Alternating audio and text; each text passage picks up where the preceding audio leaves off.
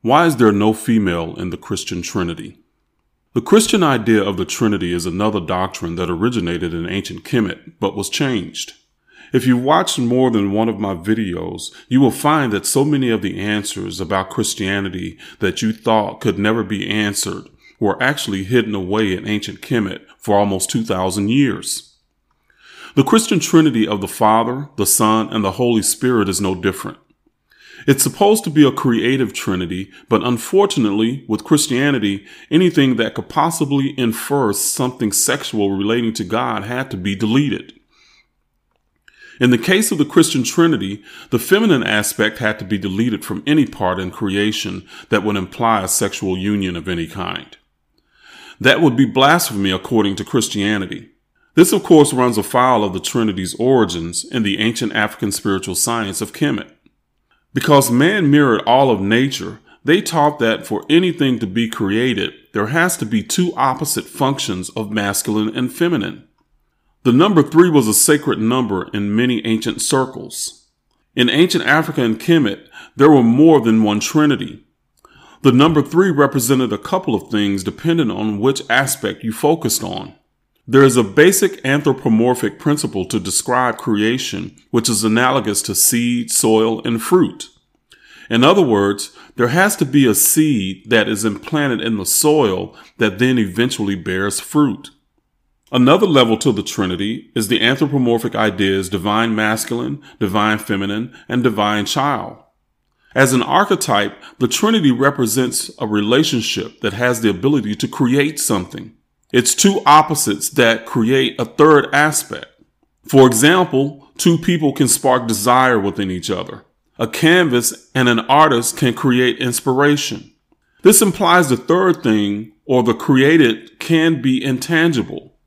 Geometrically, in African spiritual science, the triangle forms the first surface. Metaphysically, the triangle is intangible, but the relationship formed from it always creates the foundation of that which is tangible, or the number 4. The only case where the Trinity is not masculine, feminine, and child is that very instant of creation of the physical universe when Atum, Ra, and Ptah created the universe. This is based in numerology and numbers having passive and active principles. In ancient mathematical philosophy, any even number was considered to be feminine because it was stable, not volatile, and could be divided evenly. This is because the ancients saw the natural function of the feminine as the nurturer that fed and nurtured creation. The ancient Africans would symbolize the concept with Isis that had an exposed breast to feed her child. The odd numbers were considered masculine because they were volatile and could not be divided evenly as even numbers could. That made them active and therefore searching for something that could stabilize them. Hence, the seed always searches for the soil or foundation of the feminine. But at the instant of creation, there was an outward or active explosion that created the universe according to the Big Bang Theory.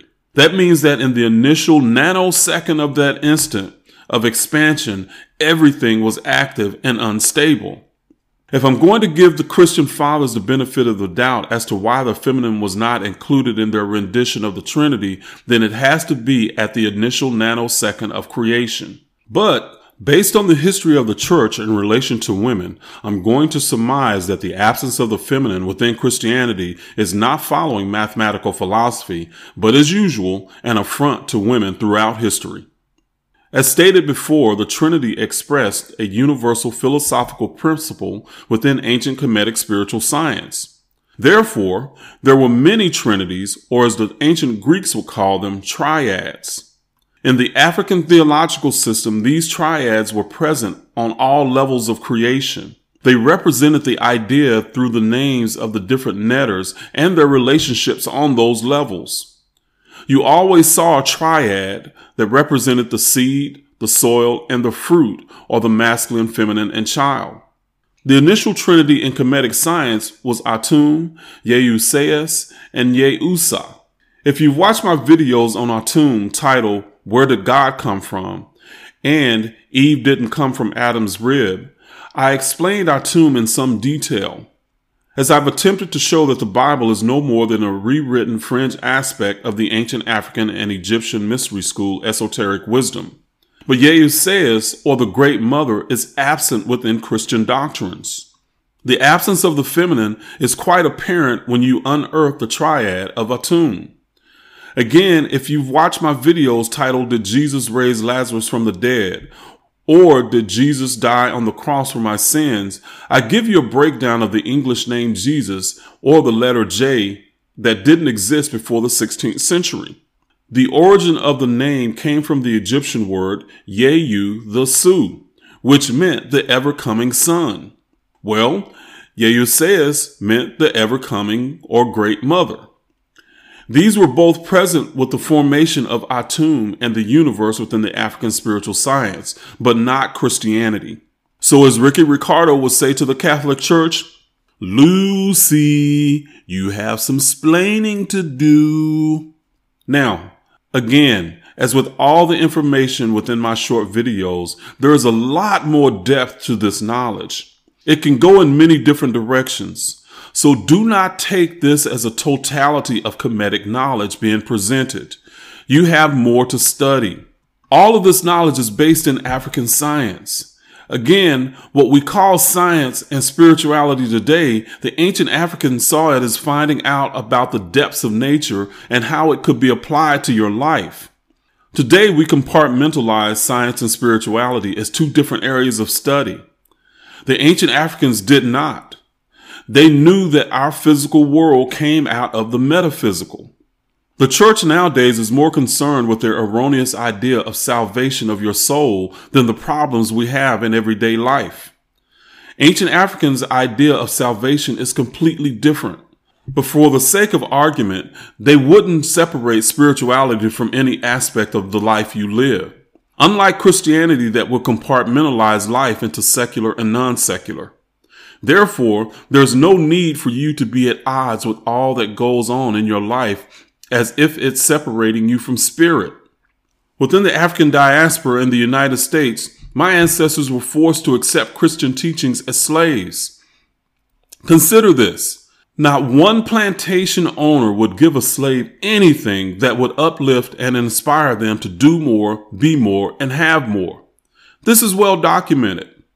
They were forbidden to read, yet they were handed a Bible. Why? Why today would any of the descendants of Africans believe the Bible was meant to be a book of upliftment for us? Why would a woman want to subscribe to a book that starts out with a woman that is said to cause the downfall of mankind? What amount of cognitive dissonance must one endure to believe? These are questions that should be examined deeply, but are rarely done by believers. The time has come to question. So with the idea of the Father, the Son, and the Holy Spirit, the church cut out the feminine in doctrines. But as ancient metaphysical science, spirit is the soil in which any seed of desire must be planted in order to manifest. The Holy Spirit is the Great Mother. Again, the church and its record of not acknowledging women as sovereign beings is put on display in their doctrines. Hell, Jesus came from a virgin.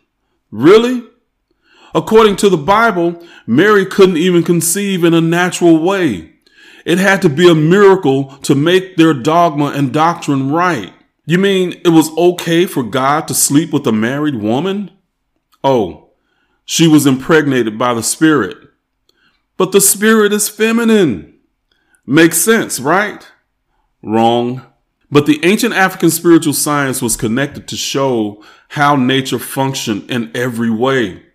The concepts expressed were based on the philosophy of how the metaphysical becomes physical, how a soul comes to inhabit a physical body and anything in existence.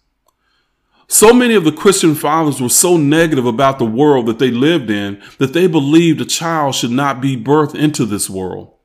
They, of course, understand that sex is what caused it. Many of them wanted to outlaw sex even in marriage. So in their warped minds, God couldn't participate in or be associated with anything sexual. The ancient Africans, of course, expressed God in ways they saw as natural in nature. The ancient Africans, of course, expressed God in many ways they saw as natural in nature. Male and female copulation and subsequent pregnancy and birth of a child became the analogies to express metaphysical functions of nature that created. Why would nature not be nature before mankind was created? Mankind came from nature, so we became the mirror to how nature functioned. We are the image of the Creator, right? Even Christianity gets that right. Therefore, woman, or at least her function as the womb, the nurturer, and the birther of creation, had to be present from the beginning.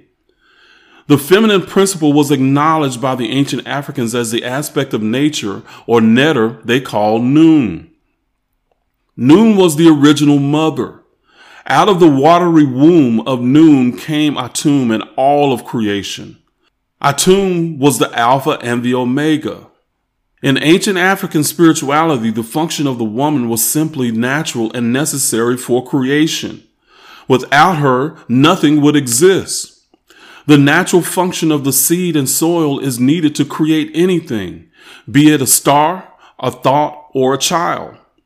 So, why was there not a woman in the Christian idea of a Trinity? Because they weren't concerned about the natural order of the universe, plain and simple. All indigenous people recognize their place as part of nature, not separate from it. The ancient Africans were no different. All of Europe believed that they should have dominion over nature. Their God was even separate from nature. The Christian Trinity is unnatural on all levels of creation of anything. Think about it. Even Eve was birthed from the rib of a man, and all the earth being populated was from their first two male children. I once asked a Christian, how could the whole earth be populated from two male children? Of course, in their mind, the Bible is not in error, so they had to make up a story to fit the narrative right on the spot. Their answer? Incest was allowed back then. OMG. To my sisters, many of your brothers recognize your strength, your beauty, your intelligence, and perseverance in the face of untold atrocities against you. I want to acknowledge you as the foundation of creation, and all that we are as a people is because of the strength of mothers, grandmothers, and their mothers' endurance. As a member of the African diaspora and recognition of our ancestors, you'll never be relegated to second class or an afterthought as the Catholic Church perversion of ancient African teachings known as Christianity has done. Without you, there would be no existence. I hope you enjoyed this presentation and that it was informative. Please like and share with anyone that would find this knowledge empowering and enlightening.